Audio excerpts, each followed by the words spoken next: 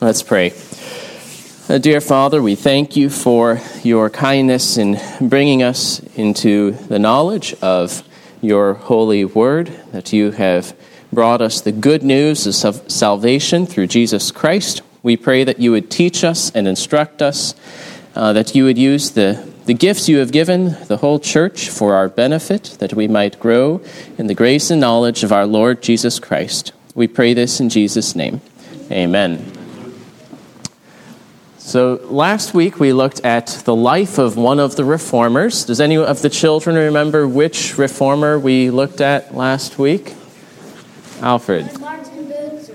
That's right. Martin, the other Martin Bucer. And of course Martin Luther is the more famous Martin, who was a reformer. But Martin Bucer also deserves to be remembered, had a very adventurous life we saw last time.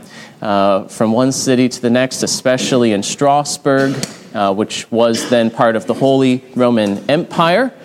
And he was one who never quit to seek both the unity of Christians and the advanced establishment of the kingdom of Christ.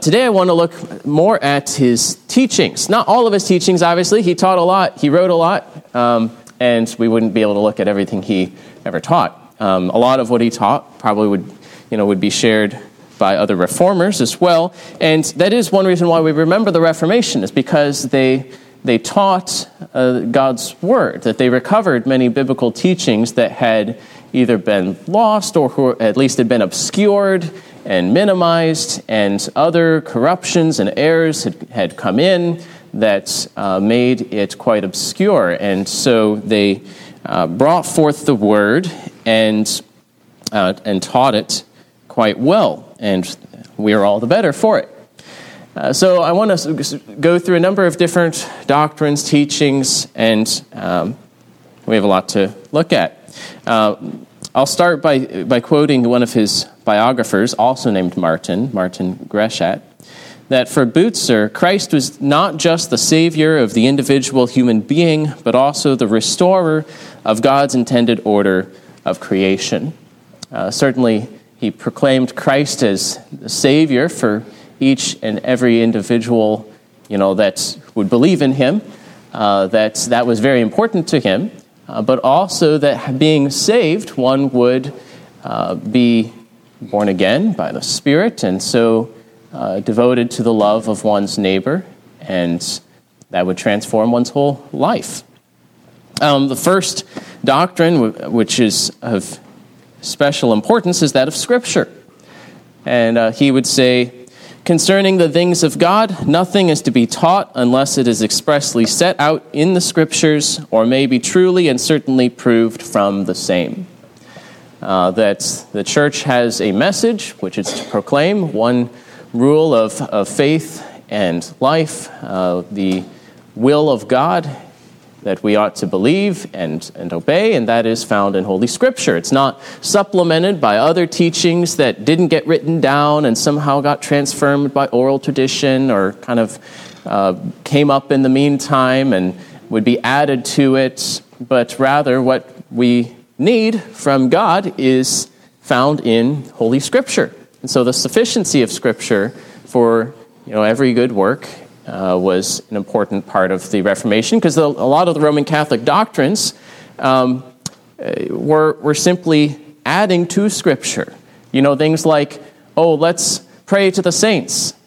Does Scripture teach us to pray to the saints? Does it even really?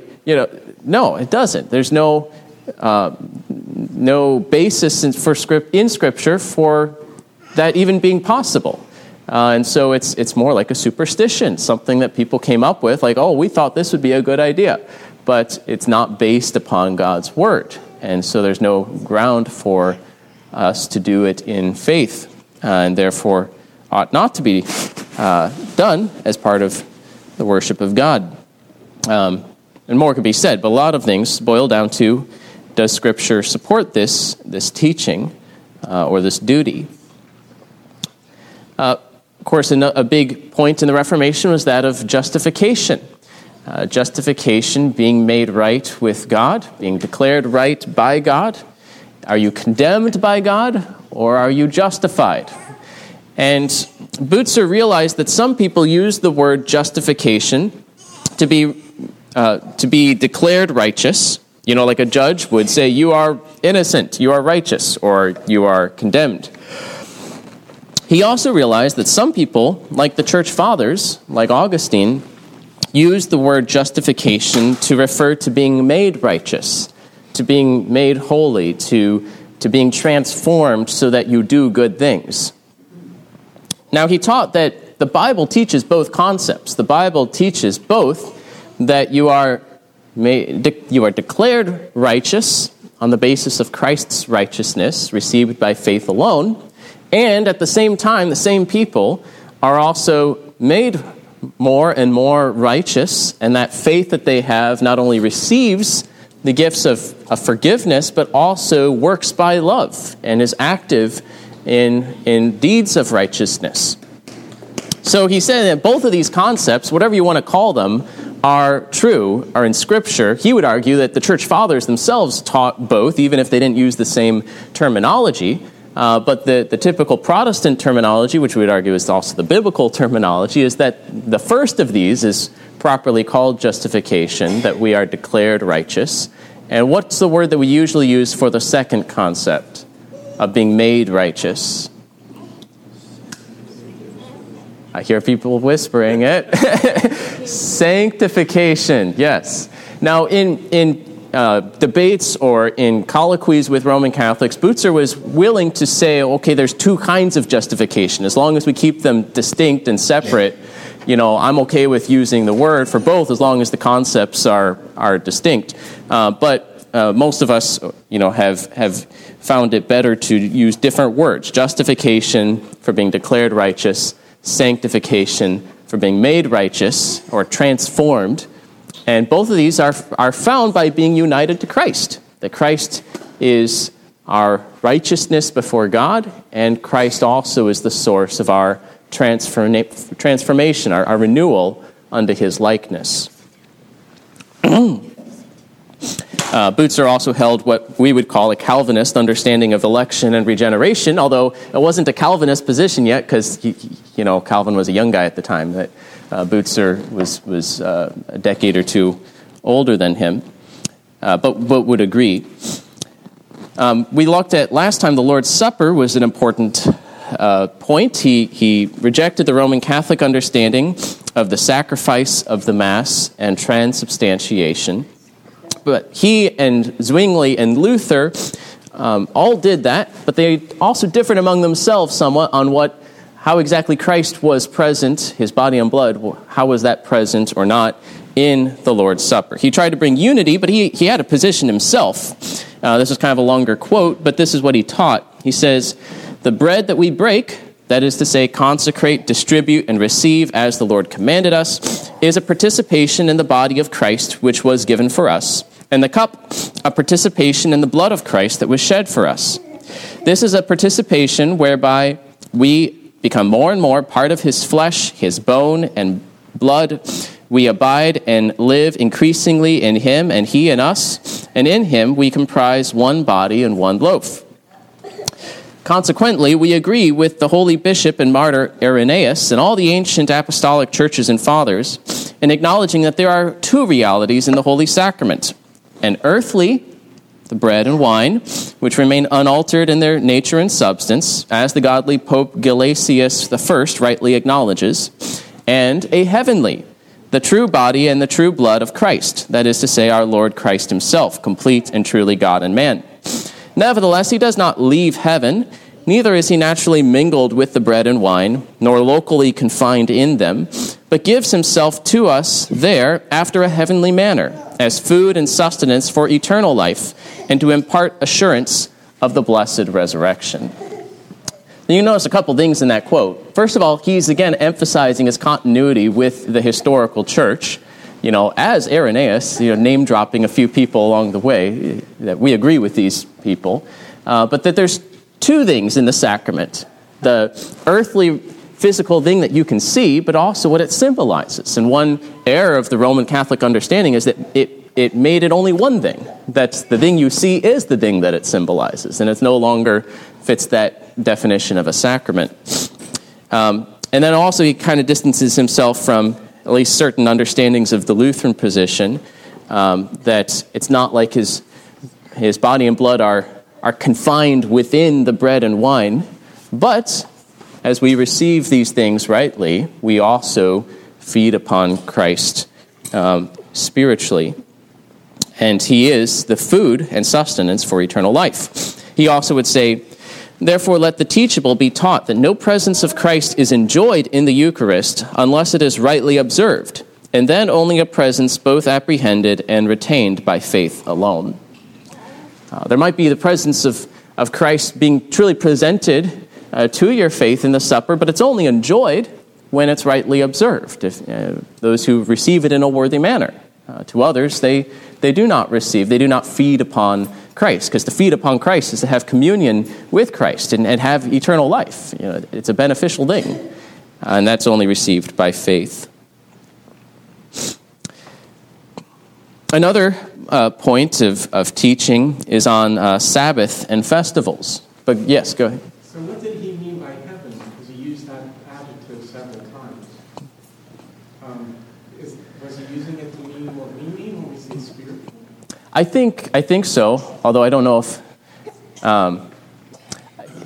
Calvin would be very similar to Bucer on the Lord's Supper, and Calvin would kind of explain more on the Holy Spirit being the one to kind of be that link. How do we explain this heavenly? But I think he's also simply contrasting it with earthly, that it's not a biological thing, but a heavenly reality.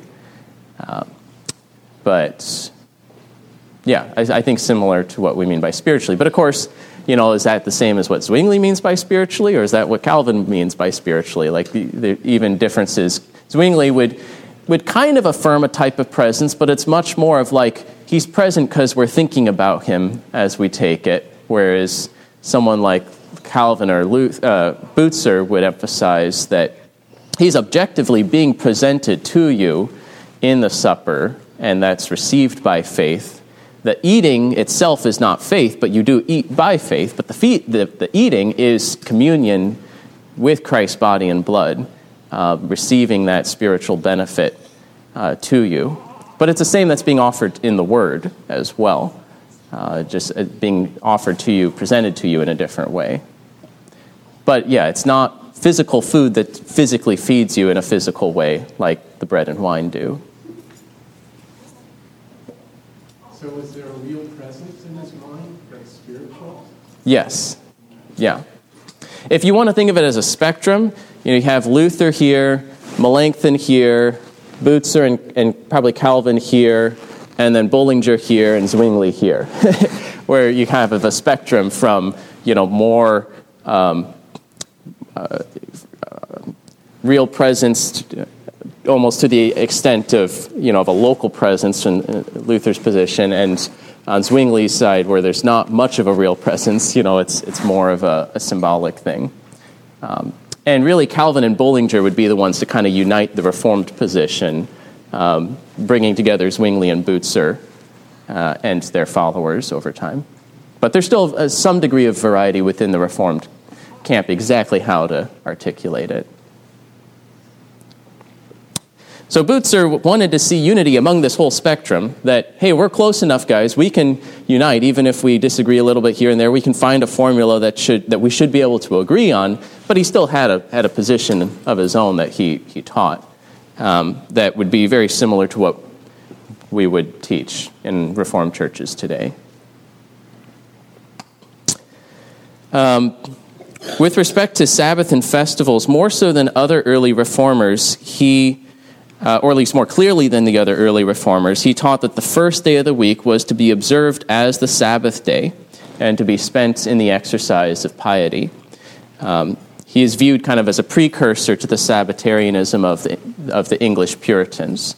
There was some debate within the early Reformed, like is the Lord's Day the Christian Sabbath, or is it more so that the Sabbath has been abolished, but we still need to do these things, so the church appointed the first day of the week, and we should, we have Christian liberty, but the church has decided on it, so we should, give rest to our servants and worship God and observe these things on the Lord's Day. And Bucer would say we should observe it with the same piety and zeal as the Old Testament believers observed the Sabbath day. We should devote the whole day, to the pursuit of piety.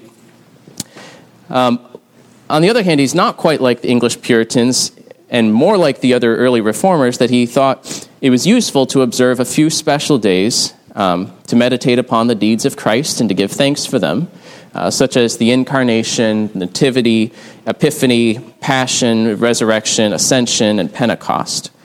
Although his greater emphasis was on using the days rightly. Whatever days are appointed, we should observe them in a holy manner. Better to have fewer days rightly observed than a bunch of days and not really paying attention to them.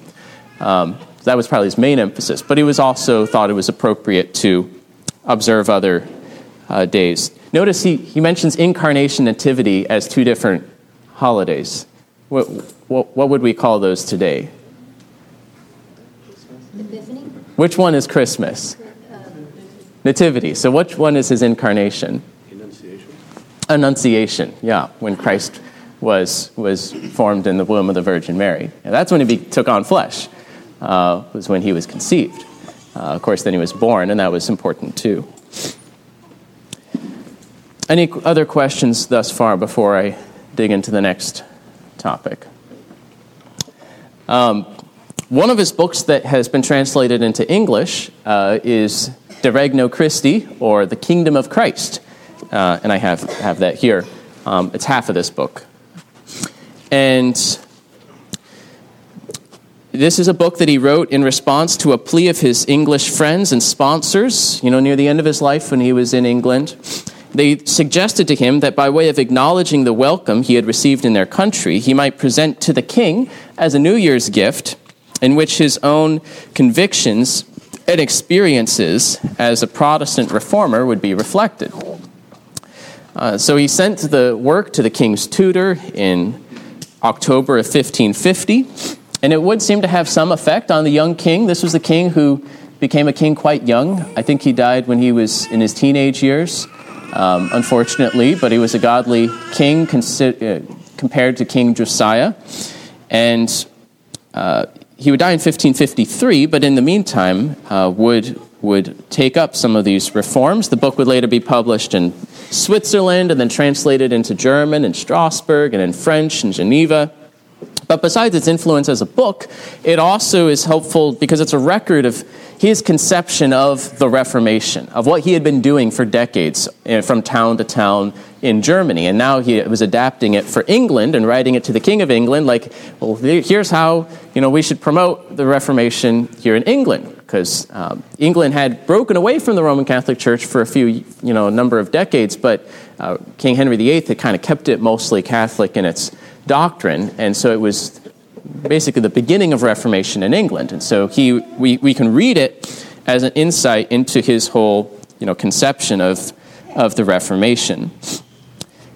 He wrote it to describe how people like Edward VI could and should firmly restore for their peoples the blessed kingdom of the Son of God, our only Redeemer, i.e., renew, institute, and establish the administration not only of religion, but also of all other parts of the common life, according to the mind of Christ, our Savior and Supreme King. So it's a wide-ranging book, as I hope to point out. It's divided into two books, in fact. The first is on the kingdom of Christ, and the second is how to renew and establish the kingdom of Christ. The first chapter, he talks about the names of the kingdoms. Then he compares the kingdom of Christ to the kingdoms of the world. It's not just another earthly political kingdom, but there's compare and contrast to them. In chapter 3, he basically exposits Isaiah, the book of Isaiah, on the kingdom of Christ. Let me go ahead, if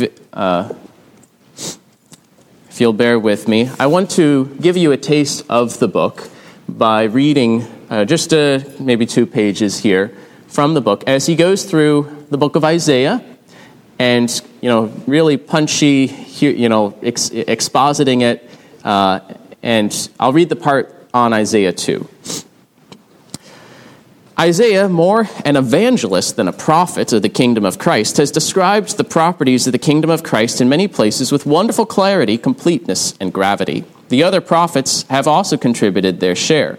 We shall mention only a few of the more obvious testimonies. We read, therefore, first of all, in Isaiah 2:2, "In the last days it will come about that there will be a mountain of the house of the Lord, solidly established on top of the mountains, and it shall be elevated above the heights of the earth, and all nations shall flow to it." Because the Church of Christ was first instituted at Jerusalem, in the Scriptures it is therefore frequently called Jerusalem, Mount Zion, and the mountain of the Lord. In this we ought to recognize and see the firmly enduring stability of the kingdom of Christ. For the kingdoms of the world are susceptible to constant changes. We learn further from the same text that there was to be established a mountain of the house of the Lord on top of the mountains and elevated above the heights of the earth. That all nations and kingdoms must in the end be subject to the Church of Christ if they want to have a gracious God and desire to be partakers of eternal life. For the same prophet later testifies, speaking the word of the Lord, "All nations and kingdoms shall perish and altogether be destroyed, which are unwilling to serve the people of Christ. For forgiveness of sins is not granted or eternal life received except in the Church of Christ."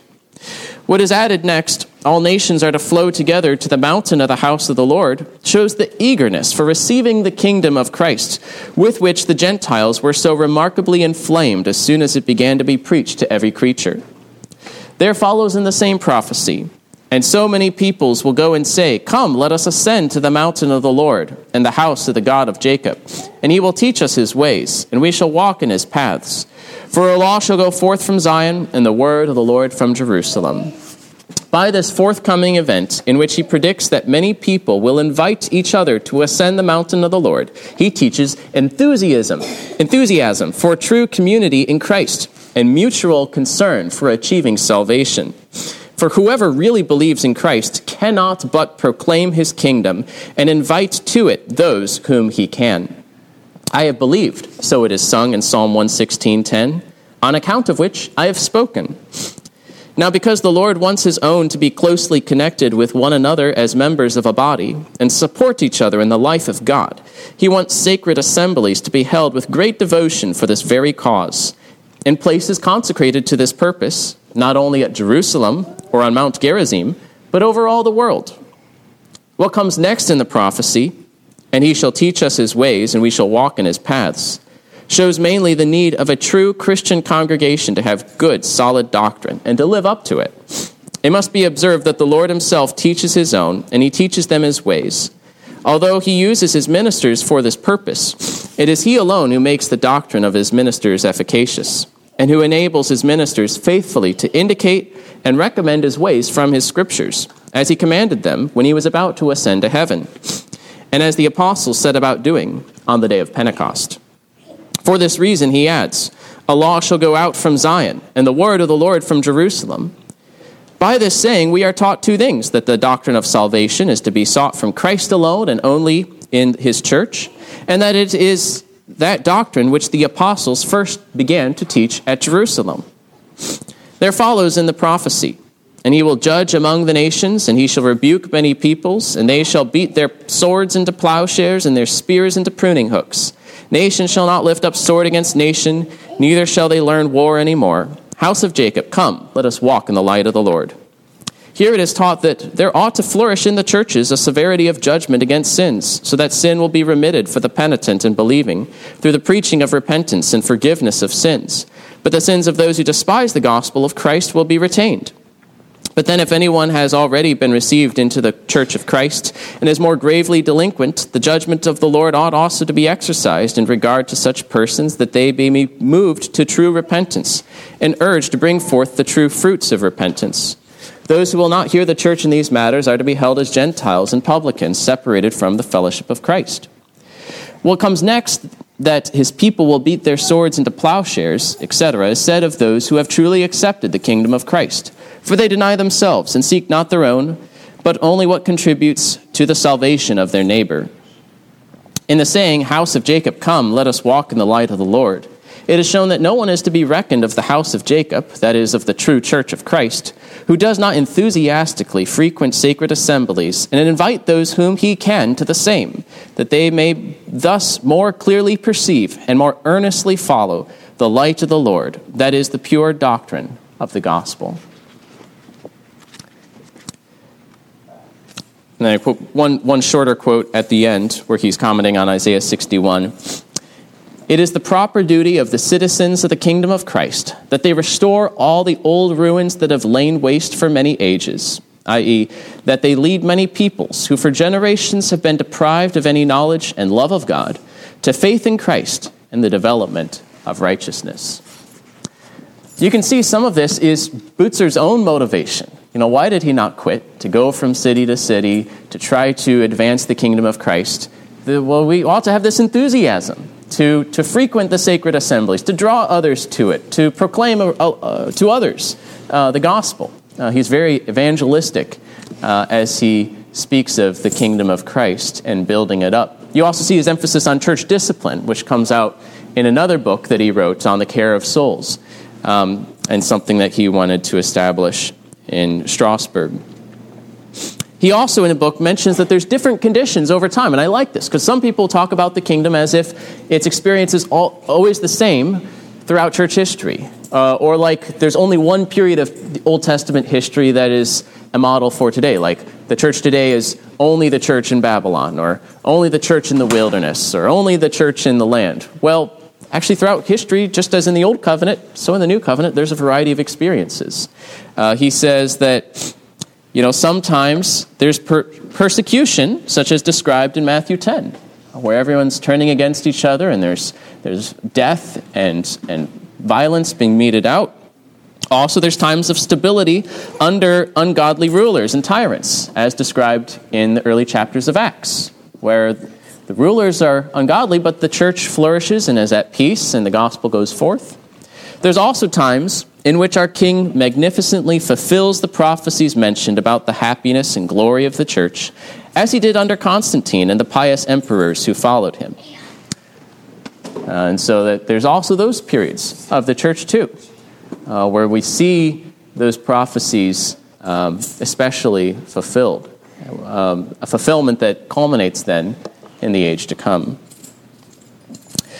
In chapters 6 through 14, he talks about the church especially, the ministry of the word, the sacraments, church discipline, and a reformed sort of penance, reform of ceremonies, the care for the needy.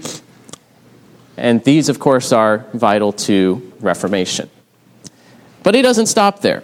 In his second book, he is telling, how do we establish these things? And first of all, he spends like 5 chapters on, you have to start with the word. You can't just reform by decree, O king. You have to have the word of God preached. You have to have well-trained preachers who are going to evangelize, who are going to proclaim and persuade the people to embrace the Reformation. You saw that sort of thing with those 3-week debates where these things were hashed out in front of the people to persuade them to embrace the gospel.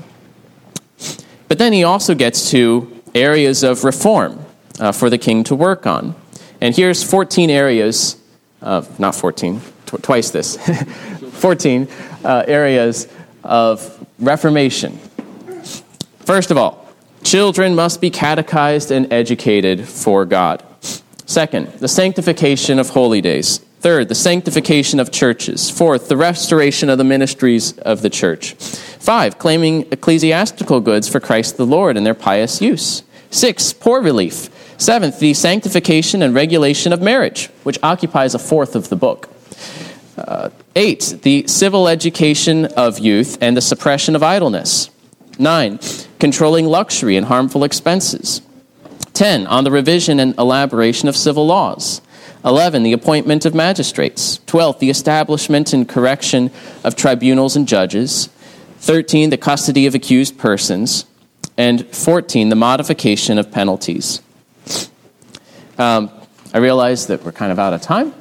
I have a bunch of interesting quotes, but I'll just mention that he has a plan for education, that everyone should be taught in reading, writing, and the writings and catechism of the Christian faith, but then some instructed in the liberal arts for public service, and some educated in manual industry and crafts, whatever they're best endowed and gifted for, but everyone to be oriented towards a zeal for productive work that serves others, not godless idleness. Advocates for godly practice of honest recreations, such as singing, poetry, dancing, drama. He even sketches out a few potential plays that could be developed, such as like a comedy from the conflict between Lot and Abraham's herdsmen, and he spends like a page or two on that. Not banning the theater, but reforming it. He also thinks recreation, the use of weapons in mock battles would be great for young men, and archery and things like that. Talks about commerce. He talks about the renewal of agriculture and gardening. He talks about the punishment of evildoers.